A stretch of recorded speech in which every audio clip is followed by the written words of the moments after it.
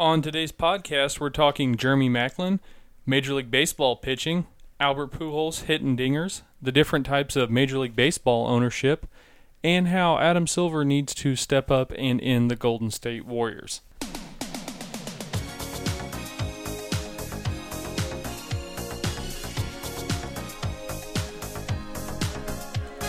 Welcome into the Fumbling Punter Podcast. I'm your host, Devin Keeney, and it is Sunday, June 4th.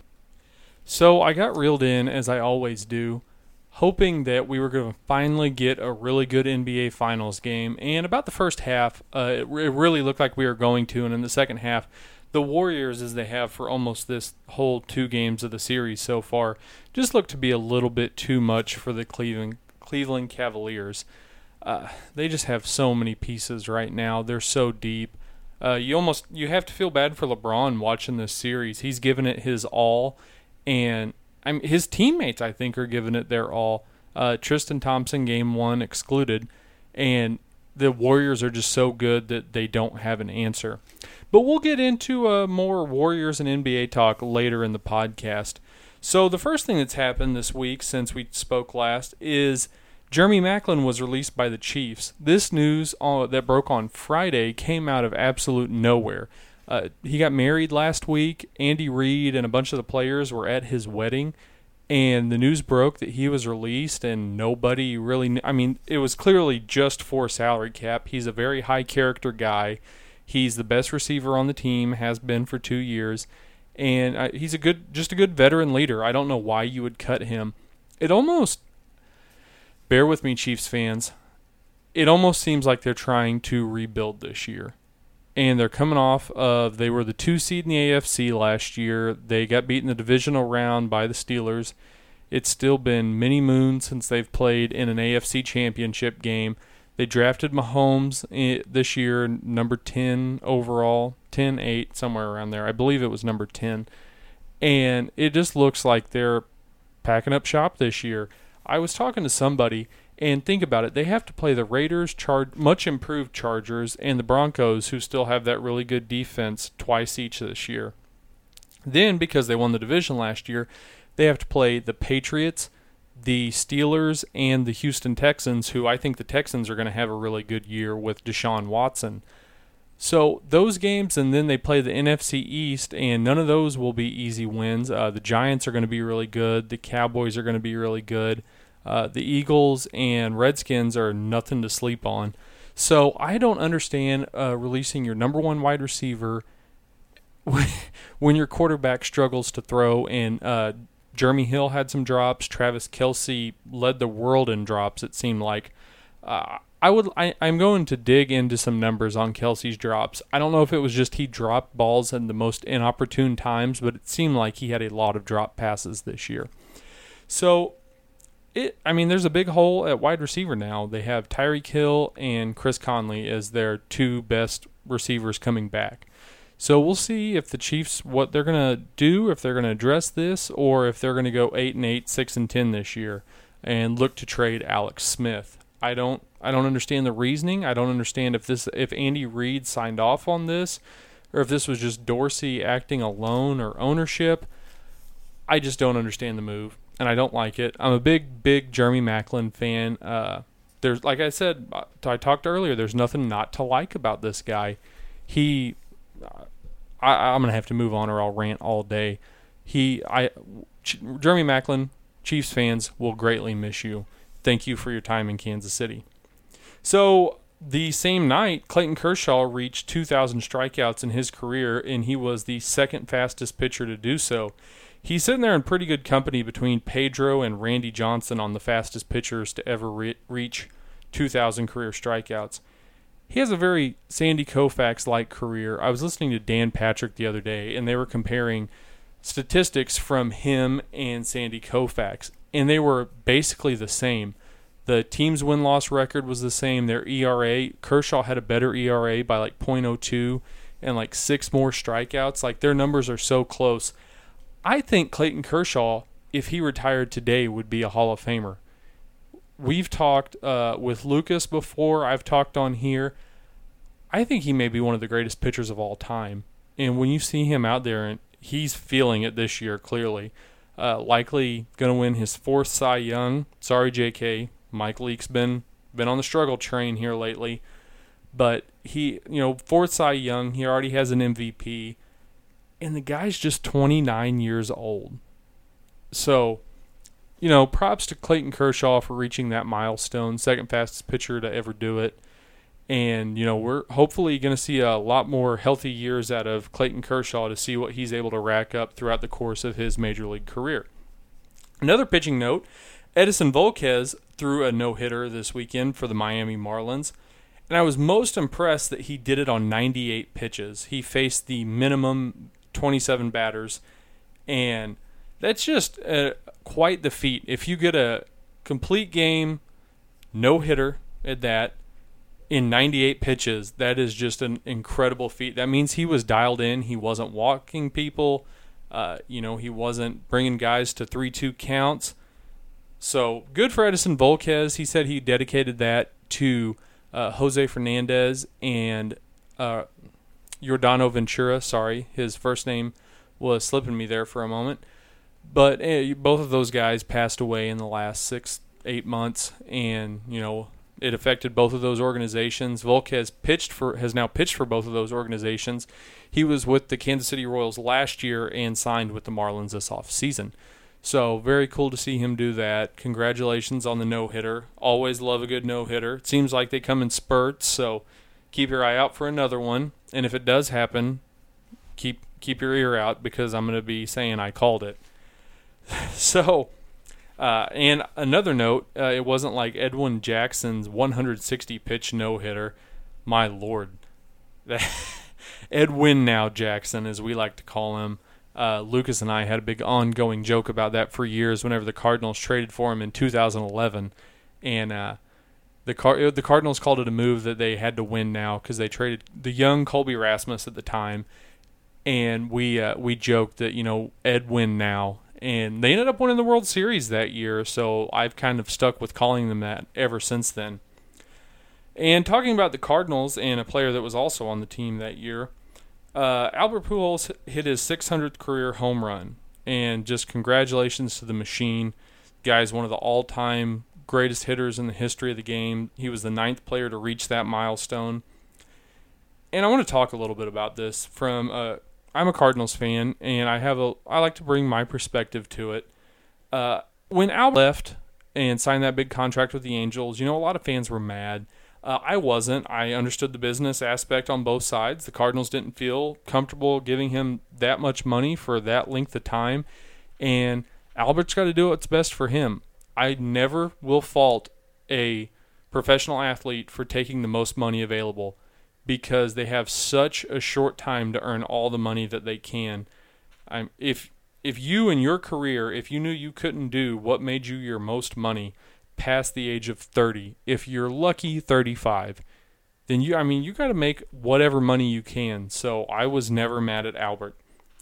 But, this leading up to his 600 home runs and, kind of following the coverage of it, I've been a little mad at the Cardinals. I wish so badly he was getting to reach these milestones as a member of the St. Louis Cardinals as he was for the first 11 years of his career.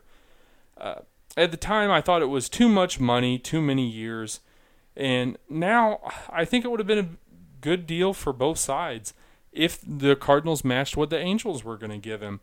He would still be hitting third for the Cardinals, would have hit third this whole time, even though he's had his down years, and that's what's consoled some Cardinal fans, is that, the prime years of his career ended when he was in St. Louis. He's still putting up very good numbers.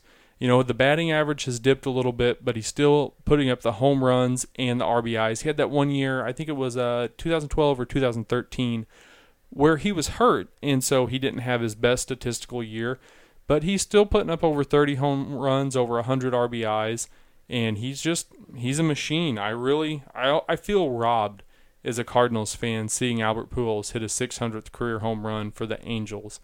And I don't blame Albert. I blame management. And if you're going to run your team like that, you're going to look like the Cardinals have looked the last 2 years eventually. They had a really good 4 or 5 year run after Albert left. I think it was a 4-year run, ended in 15, where they played really good, and DeWitt and John Mozeliak looked like geniuses, and now it's kind of turning the other way. Pujols is reaching milestones. The team's struggling mightily. Oh, I could talk for 3 hours about the Cardinals' play lately. But so this leads me into another point of the types of ownerships. So you have teams that are run as a business. So you have business owners, you have long-term investment owners, and then you have hobby ownership. So business owners are running the team like a business. They need to run at least zero profit. A lot of them that are run as a business run with a yearly profit. And David Glass, the owner of the Kansas City Royals, is the first guy that comes to mind in that aspect. They've never given out a big contract. He very much runs the team as a business. He has a lot of money, but he doesn't have the money that some owners do. So the next type of ownership is an investment owner. And I think about that like the DeWitt family, the Davis family. These people aren't quite on Mark Cuban level, and they understand that, the Davis family, they got their franchise for almost nothing, and there are a lot of owners like that. When you look back as early as as soon as the 1990s, teams weren't selling for billions of dollars. The Rams, when they moved to LA, they're now valued at $3 billion. There were no teams going for $3 billion in the 90s. But these individuals have bought these teams and watched the value of leagues or of teams grow, and so they see it as a long-term investment. And I think that's what the Cardinal ownership falls under.